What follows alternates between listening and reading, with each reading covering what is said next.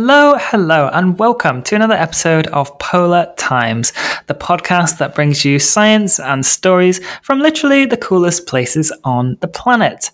Hi again, it's me, Jack, and today's episode we have someone from Global Affairs Canada who has come to talk to us all about the Arctic Council. Now, you may have heard us talk or mention the Arctic Council on the podcast before. I think Ingrid Medby actually mentioned it in our Polar Week special, which came out last week, available now to listen to and download.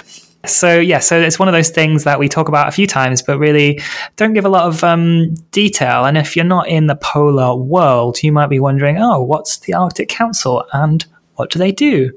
Well, wonder no more, because today we have our guest explains all about it. How did it go from a little meeting in a church hall into the global powerhouse of science and communication and politics that it is now?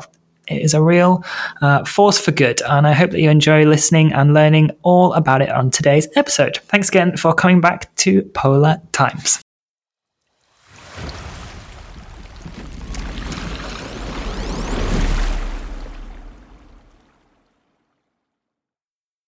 All right, everyone, please welcome to the stage my guest for today. It is Robert Caidas. Hi, Robert. Thanks for joining me today on Polar Times. It's a pleasure to be here. I'm joining you today from Ottawa, Canada, where I was just looking out the window and we're coming up to about 25 centimeters of new snow. So a good time to be talking about Arctic things.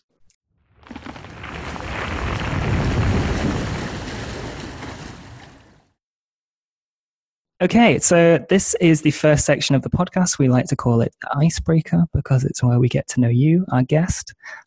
So as always, my first question is, who are you and how did you come to polar life? Yeah, that's a terrific question. And I'm finding that as years go by, and I have been doing this for some time, that it's really quite astonishing that when I started into Arctic issues back in 1992, it was this pretty small crowd of people, political scientists, physical scientists, social scientists, and of course in Canada the whole romantic notion of what the Arctic and North is. So got my start certainly in public policy in the government of Canada back in 92, and jumped around a couple of federal departments, and eventually ended up in what is now called Global Affairs Canada, where my main job is to follow the Arctic Council for Global Affairs Canada, and indeed manage some of the issues for Canada's senior Arctic official across the government. Certainly been doing this for some time. I'm going to say it sort of happened by accident that it came to me.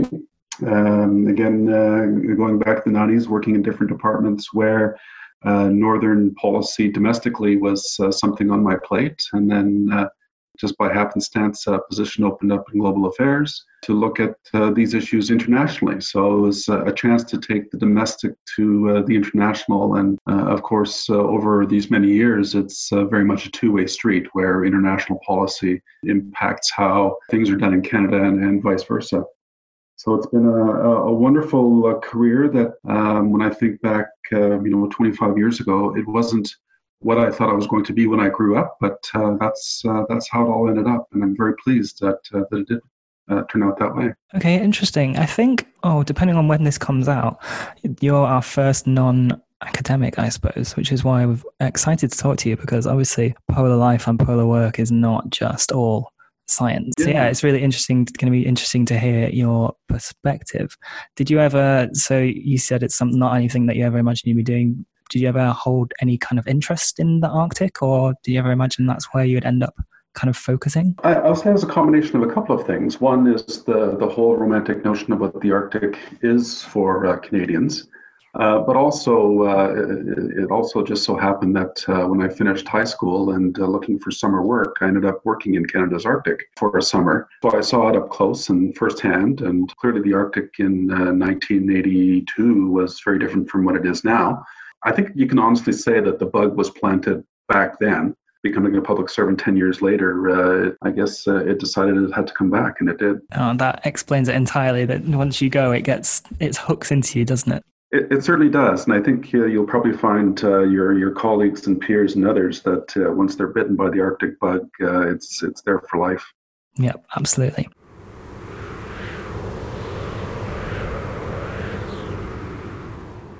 Okay, as you said, you're working largely with the Arctic Council now, and that is what you've come onto the podcast to talk to us about. I'm quite glad, because the Arctic Council, along with, a lot of other acronyms that are mentioned quite frequently in polar vernacular, like, SCAR or COMNAP or a range of other things. The Arctic Council is mentioned not infrequently, and I think potentially, I'm not sure what it's like in Canada, but I think potentially members of the public in Britain might not know what the Arctic Council is. So can you tell us a bit about the Arctic Council? What is it? What is its mission statement? What is its goals? Yeah, I think it's probably a good way to approach looking at the Arctic Council is through two different lenses. You talk about interest that might be shown by the public or the media, which tends to focus on senior officials and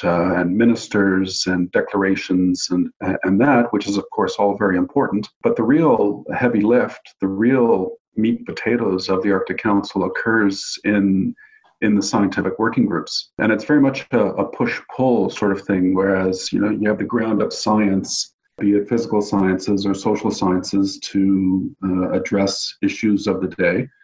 And you can probably catalog a whole bunch of things that the Arctic Council has inspired, but also the political direction, the fact that every 2 years, the scientific work that goes on attracts the attention of ministers, of the political side, and somehow marrying the fact that scientists who spend their life's work on the land and doing all the things they do, and connecting it to what could then become public policy, I think is a pretty cool thing. And certainly in the Arctic Council, as I mentioned, some of the bottom-up science has contributed to international conventions, for example, on persistent pollutants or dealing with mercury. It's looking now at new challenges, be it marine litter or ocean noise. And then on the social sciences, for anyone that's traveled to the Arctic, and I would say that there's not just one Arctic. There's the Nordic Arctic and the Russian Arctic and North American Arctic, and they're all very different. And they all come with their own host of socio-economic environmental challenges. So the Council has also been able to address serious issues such as mental wellness, issues that affect communities, or even economic issues. So it's a combination of the science, physical sciences, or natural sciences and social sciences, and marrying it up with the political. Over the 25 years, and I would say that the Council is celebrating 25 years this year. My first Arctic Council ministerial meeting was held in a church hall in a small community in northern Canada. And then you fast forward about 10 or 12 years, and then we were occupying enormous ballrooms in larger centers. And that has been the trend from, a small, I would say, regional body to one that's caught the attention of not only people in the Arctic or in the southern parts of Arctic countries, but non-Arctic countries. And you being based in the United Kingdom might be aware that the UK was in the Arctic Council from the very beginning, and indeed before that, because of the polar science that it was able to conduct. So it's really quite a grand experiment for an international forum that I think can probably point to a lot of successes, particularly in a world where the Council itself is not something that exists in legal personality. It doesn't make treaties. It doesn't compel states to do certain types of policy. It really is a forum that's been able to advance a number of issues important to Northerners. Good to think of it as, like you said, like an international forum, I suppose. And like you say, is it fair to say one of its main functions then is, as you've just said, cooperation between science and politics, and then between all the different Arctic nations? That's right, yeah. And it was set, like you said, it was set up 25 years ago. This year is its 25th birthday. That's right. Can you tell us a bit kind of like why it was set up? Was there were there any kind of stepping stones, or was there a tipping point where you realized there was kind of a need for it in the polar community? What was the rationale? Yeah, and I think you'll probably find some of your colleagues who've studied the Arctic Council will probably know more about this than I will, and hopefully I don't say something that's not quite accurate. But it was towards the end of the Cold War. Mr. Gorbachev and then the Soviet Union said, wouldn't it be wonderful if the Arctic could be a zone of peace and scientific cooperation? And this is before the Arctic Council was formed, and the Finns, ever so clever, said, okay, Russia, put your money where your mouth is and let's set something up, which then the body that was created was the Arctic Environmental Protection Strategy. And it was very much a science-based body to cooperate in different types of science, in flora and fauna, in monitoring assessment, in the marine environment. So it really was the political occurrence of the day that prompted the countries to get together and do it. And then a number of years later, 5 or 6 years later, those same states, the 8 states, and there are a number of non-Arctic states who were a part of, said, well, we need to look at the people aspect of it, of the issues as well. So take all the scientific working groups and then include sustainable development, which is a very broad definition of economic, social, cultural development. And that was the Arctic Council, again, founded in Ottawa in 25 years ago. Okay, fascinating. But it's not like, I'm not sure whether people will be aware, but in Antarctica, there's the Antarctic Treaty, and this is not like that, really, is it? And it's a different kind of organization entirely. Well, obviously the Arctic and the Antarctic are very different places. Yeah, can you explain kind of the difference between those two things? Yeah, and indeed they are very different. And it comes down to how the Arctic Council itself evolved. So moving from the Arctic Environmental Protection Strategy to the Arctic Council meant engaging indigenous communities and northern communities. And 25 years ago, and maybe even today, there would not have been an appetite to have a treaty-based organization that would have non-states at the table. So the unique thing about the Arctic Council, and probably the one major thing that gives the Arctic Council the legitimacy it has, is that it actually has indigenous peoples organizations sitting at the table along states in their own right.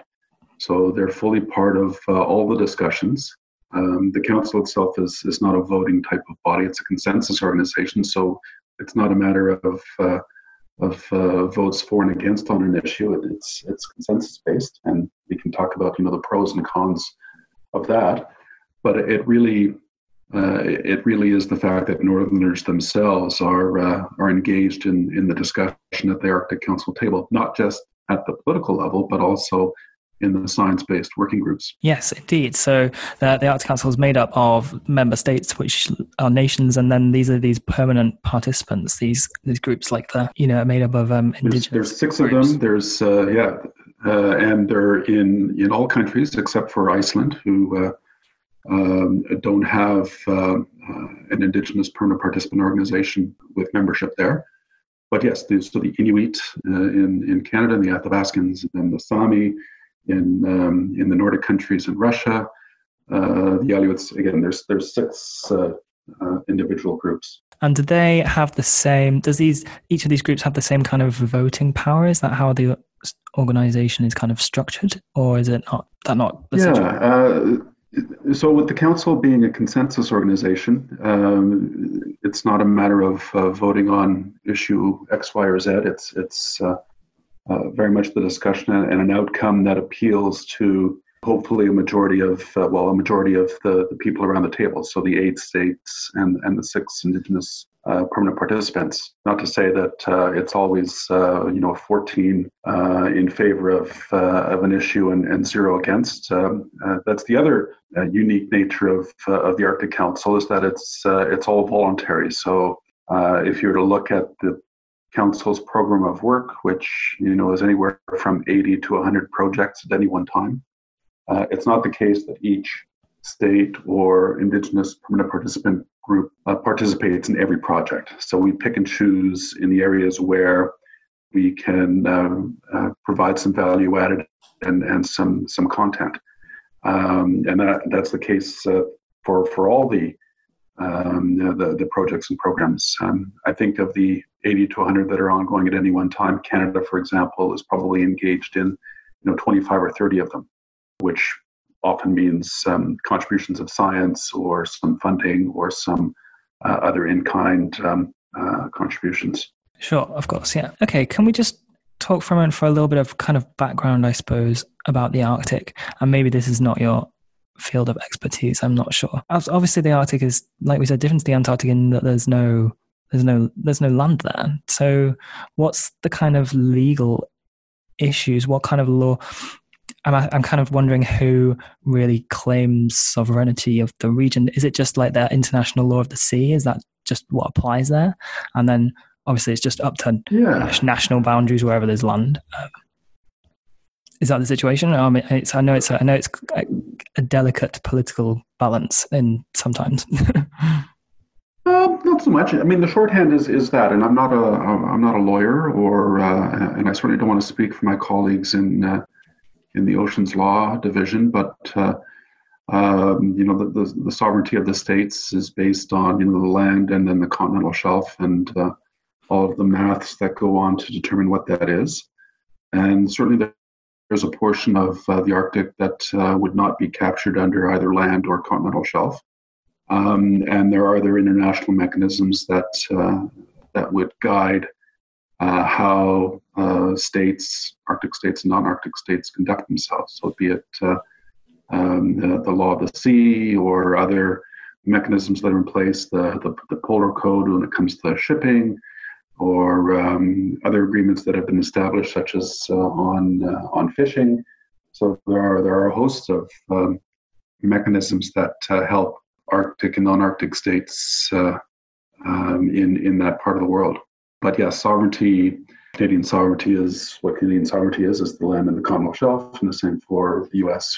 with respect to Alaska and Norway and the Kingdom of Denmark, et cetera, et cetera. So it's, I think if you were to take an actual map and draw the lines, I think you'd probably find it's pretty clear. Now, you mentioned sometimes there may be controversy, and I think sometimes that comes down to interpretations, but the basis of Arctic sovereignty is sound throughout the 8 countries. It might come down to, and I don't know if you're thinking of the Northwest Passage. Canada looks at the Northwest Passage as an internal strait, whereas the U.S. looks at it as a strait for international passage. So it's not a sovereignty question; it's the legal status of the waters that the Northwest Passage comprises. Sure. And the Arctic Council is not in, as you said, it's not in a position to, create or dictate laws or even policies, but you are kind of the forum for like negotiating these laws which apply to the Arctic. Yeah, it really has found a sort of a niche that the Arctic Council is using its convening power to pull or to bring together the 8 states and the Indigenous permanent participants and a variety of non-Arctic states where there's interest to do things such as in search and rescue or scientific cooperation or in oil spill preparedness. And those are great instruments that the Council has sort of been able to facilitate. But you're right, they're not Arctic Council agreements per se. I just found those they really jumped out at me on the website as just being quite interesting, legally binding agreements. It's just, yeah. Okay, so let's talk a bit more about kind of the structure of the council, I suppose. So we have members, we have permanent participants, and then the projects are kind of working groups. Can you talk to us a bit about what the working groups are and how they're different to expert groups and task forces and all the different we've got those too, and we have task forces as well. So there's a little bit of everything. Yeah. So the primary work is conducted under what is called the working group, and there are 6 of those, and they all have specific focus and mandate. So one dealing with monitoring and assessments, so actually getting in and measuring mercury or contaminants.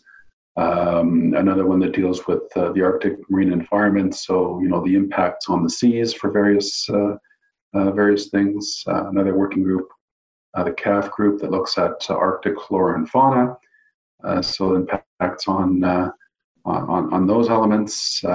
There's one that looks at contaminants specifically, and actually an action plan, so it looks at things such as pollution and heavy metals. And then there's one that deals that has expertise in emergency preparedness, and this is where we do things such as search and rescue, and oil pollution preparedness. And in each of those working groups, there are a number of expert groups depending on the projects that it's undertaking. So, as I mentioned earlier, there's 80 to 100 projects going on at any one time.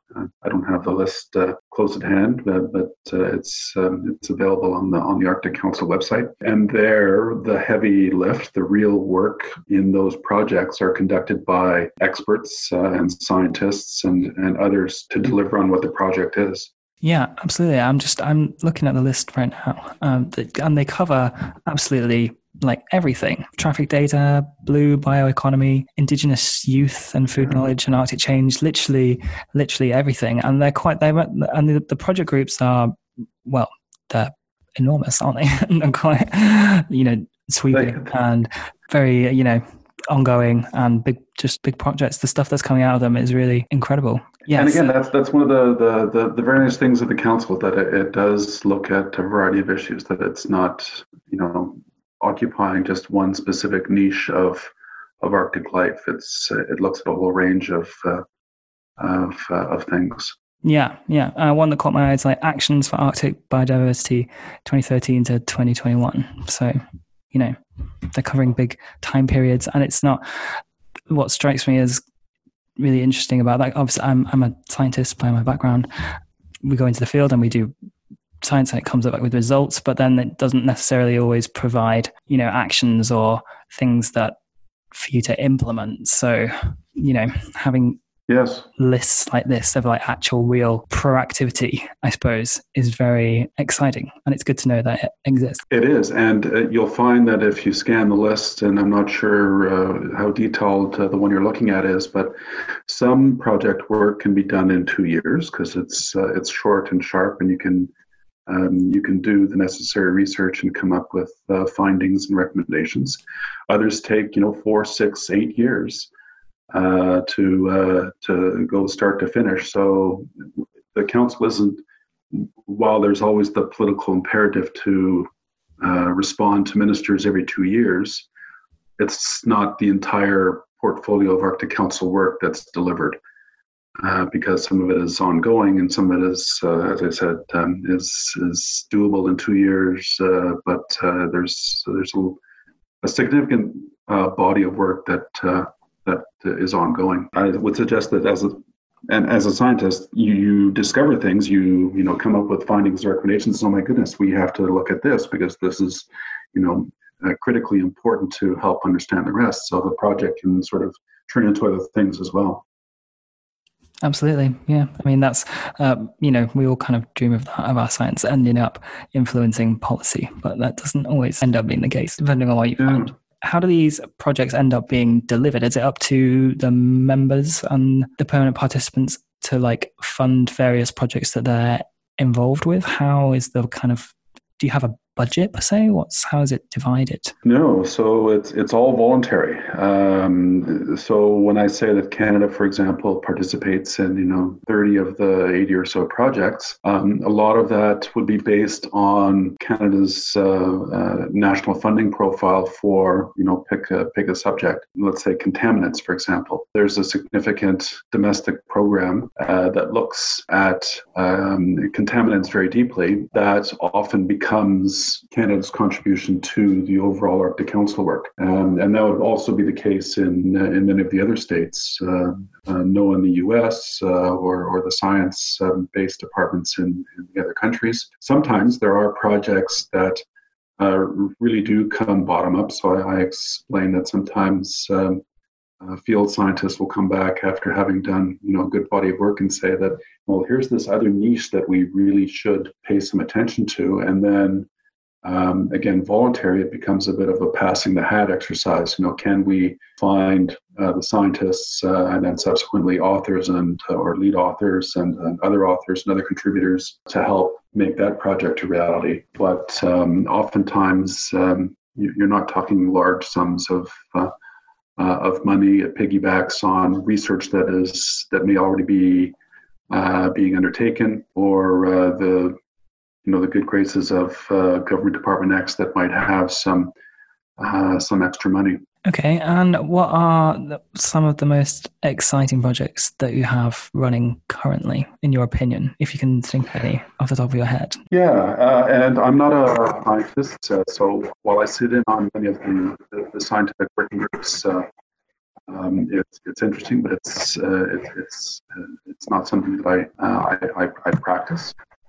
Certainly the ones that have impacts on Northerners are the ones that really get my attention. And sometimes they're not pretty issues. So I talked about mental wellness issues a little bit earlier. Suicide prevention and mental wellness is a tough issue. It's an important issue to Northerners, and it's one that really is quite striking. One of the good things about the Arctic Council and the rotationality between countries, so ministerial every 2 years. Right now it's Iceland. Iceland has brought a particular focus on blue bioeconomy that you mentioned, marine issues, climate and environment. So there is an opportunity to pay attention to those things. The Russian Federation will assume the chairmanship later on this spring, and they're going to have a set of priorities that they're going to want to address. So there'll be some new things that they bring to the table, in addition to, as I mentioned before, the ongoing work that's taking place in the scientific working groups. So there's always something new and exciting. As far as issues that I think, as a non-scientist, thinks that the council may be paying attention to sooner rather than later, will probably be issues of permafrost thaw. We saw last summer a terrible accident in the Russian Arctic around an oil facility, and that was a headline grabbing. It was disastrous in terms of what happened to the environment. But there's also smaller scale permafrost issues in other parts of the Arctic. We have communities in the Canadian Arctic that the thawing permafrost is damaging infrastructure. They have to move, the town farther away from the ocean. Runways are cracking, et cetera, et cetera. So I think this is probably the next big thing that the council, and this is my view, the next big thing that the council will probably be looking to pay some attention to, in addition to all of the other ongoing issues of climate and environment. And of course, now we have COVID. How should the council respond to COVID-19 in a circumpolar context? So there's lots on the go. Yeah, absolutely. And you've kind of jumped ahead of a question that I was probably going to ask you, and it is, of course, about about COVID. And I was going to ask you what the current big news topics in the Arctic are at the moment, and I would imagine that one of them is COVID. And do you know, you said it's something that the council is going to discuss in the future, but it must have been discussing it already. Is there any kind of it's inescapable. I mean, absolutely, an issue of that global significance you can't get away from. And so early on, so last spring, I guess we went into, it got very serious around March, at least here in Canada. By June, the Arctic Council was pulling together some research on possible responses in an Arctic context. Again, going back to the notion that the Council is not a treaty-making body and that it doesn't direct it, it really does become a matter of bringing together information, sharing information, and approaches as to how communities can manage. The Canadian Arctic is a tough place to be. I mean, there are very few hospitals, so if a community gets sick, they're in deep trouble. So the responses that northern communities have undertaken during COVID, I mean, they went into lockdown and closed, the borders pretty early on in an attempt to keep COVID out, and it was successful for a while. But COVID is the devil that doesn't sleep, and it finds its way into places. So now we're finding, again, in the Canadian context, some communities are experiencing that. So in addition to national approaches to deal with the pandemic, hopefully there are things the Arctic Council can contribute in terms of knowledge and approaches in an Arctic context that will be helpful. We just scanning the Arctic news, finding that Alaska is actually doing pretty well in terms of vaccination rates. I haven't followed every country, but it's nice to see that there is an Arctic success story, along with the anecdotal things in the news stories where vaccines are being delivered by snowmobile and airplane and dog sled and the like. That's again goes to the whole romantic notion of what the Arctic is, but getting the job done. As far as what will come out in May at the ministerial meeting on COVID, I'm not entirely sure. I think ministers will need to say something about COVID in the Arctic environment. Yeah, it's really. We'll have to do some kind of little follow up or something. Yeah, because it's very interesting. That's partly how this entire podcast sprang into being, just out of the feeling that in COVID times it's so easy to shrink into your own little bubble, and for your perspective to just shrink to what you can see around you, and we forget that it's happening everywhere, even in the remote, wilder places, even in the poles. So yeah, it's really interesting to hear what's happening up there as well. So yeah, okay, apart from COVID, what else is big currently in Arctic news? What were the big things last year? Certainly that dominated the news. Arctic, the most exciting Arctic news last year was the Mosaic project. Yes. And the Polar Stern locking themselves in the ice for a year and doing research that had never been done before. So that was a very good news story, although there was also a COVID element because with all the borders shut down, when some of the scientists were due to cycle out, they found they had nowhere to go because everyone's borders were closed. So I think it took a bit of an effort among a number of countries to actually help facilitate these scientists to get in and out. But no, I think that was the big news last year was Mosaic. Yes, indeed. I think we've had a guest on who was on the ship at the beginning, so we've heard a little bit about Mosaic before, but it was, an incredible project. One of the very, very exciting polar news. So yes, indeed. Yeah. Okay, so may I ask how long you've been involved with the Arctic Council? Were you involved in its early days in setting it up, or just after it was set up? So I wasn't there for the signing of the Ottawa Declaration in 1996, but I did attend the first ministerial meeting in the Iqaluit, what was then Northwest Territories, in 1998, and off and on been involved in Canada's efforts at the council since then in varying capacities, and most notably when Canada had its second chairmanship of the council. I'm going to lose track of years, 2013, 2015, or I think that's about right. It played a major role in Canada's work at the council then. So a long time, almost the whole time. Okay. And in that time, apart from it growing in, I suppose, size and prestige, what has been the biggest change that you've seen in the Arctic Council or in the Arctic in general? Has there been any kind of shifts in focus over time, or just natural growth? Yeah, natural growth. I guess that's one way of saying it.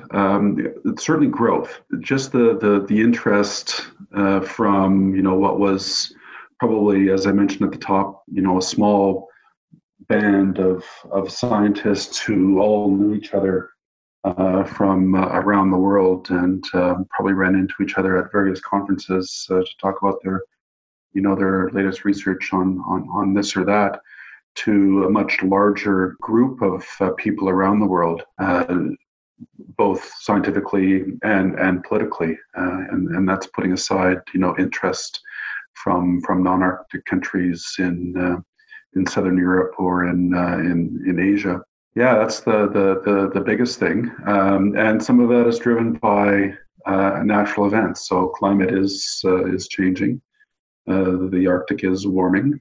It is becoming, I don't want to say more accessible, because it's still a pretty tough place to live, work, and research and study. If you've had the good fortune of going north, even in the summertime, it's a tough place to be, but it is becoming a bit more accessible. And combined with the scientific interest, there's also interest in terms of tourism and resource development and the like. So there's a variety of additional interest over the 25 years. So I guess maybe natural growth. Yeah, and was that always from the start and like an equal interest in kind of like social aspects, or was it purely like scientific at the beginning? Well, I'm sure there was always a band of there was always a group of folks that looked to do adventure tourism in the north. Certainly, the Nordic countries developed their tourism industry, quite a few years before Canada did. But no, I think it was probably, again, it's either the people that actually lived there and worked there, from Indigenous peoples to resource development folks who would fly in and fly out, but a small group of those individuals. Okay, fabulous. And okay, $1 million question. What, in your opinion, what would you say is the Arctic Council's greatest achievements to date? Oh boy. Yeah. I should have studied for that one. Yeah, okay. Yeah. Anything that springs to mind? Yeah. Well, the one, and I'm in government and I work in a foreign ministry, so you look at where you've been able to get treaties in place. So you think of the Stockholm UN, the Stockholm Convention on Persistent Organic Pollutants. The Arctic science that contributed to that agreement was Arctic Council. So I remember the early days of my getting involved in Arctic Council work, and someone dropped the first AMAP report on my desk, and goodness gracious, it was probably 4 inches thick, thousands of pages. The print was minuscule, and it was all science. So the body of work that had been undertaken over however many years that eventually ended up contributing to a UN convention is pretty significant. From the people aspect of it, engagement of Indigenous peoples is probably right up there in terms of success. That science and politics, and including perspectives of Northern peoples in the work, not just the political work, but the scientific work, is probably groundbreaking as well. And that was, that took a bit of time to come to grips with as well, because I'm old enough to remember, scientists in Southern University, heading north, doing their research, coming back home, and doing all the associated work in publishing, and then never going back north again. And Northerners sort of being left to wonder, what happened to that guy that came and studied this and that and the other thing, whatever came of that work. And now it's much more a matter of course that whether it's a Northern scientist or a Southern scientist, that there's actual real and meaningful engagement with Northern peoples, and they just don't disappear with the science and never to be seen again. But Northerners actually contribute to the final product, which probably makes the science outcome much better. Yeah, so I'll list those as the two big things. Okay, fabulous. Shall we move on to the Polar Plug?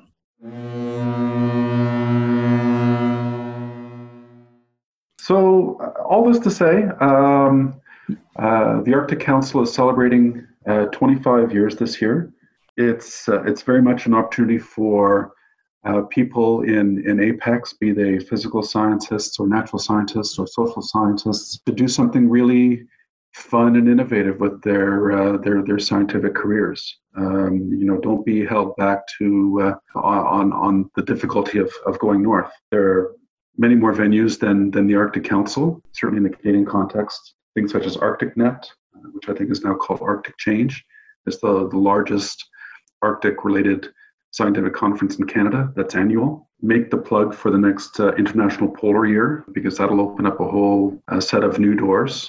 I know the last IPY wasn't really all that long ago, but let's not wait 50 years to do another IPY, and engage with communities.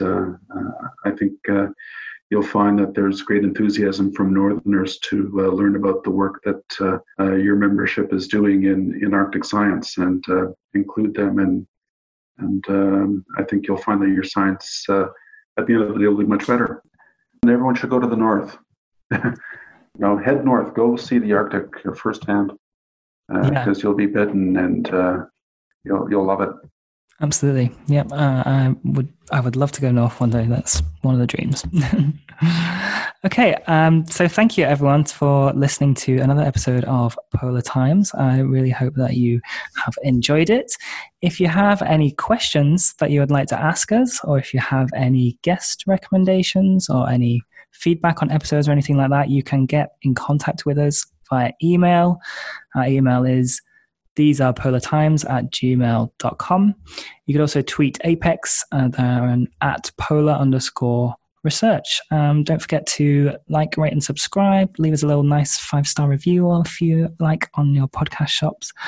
And all that remains is for me to thank my lovely guest for today, Robert Cadice. Thank you so much for talking to us about everything Arctic Council. My pleasure.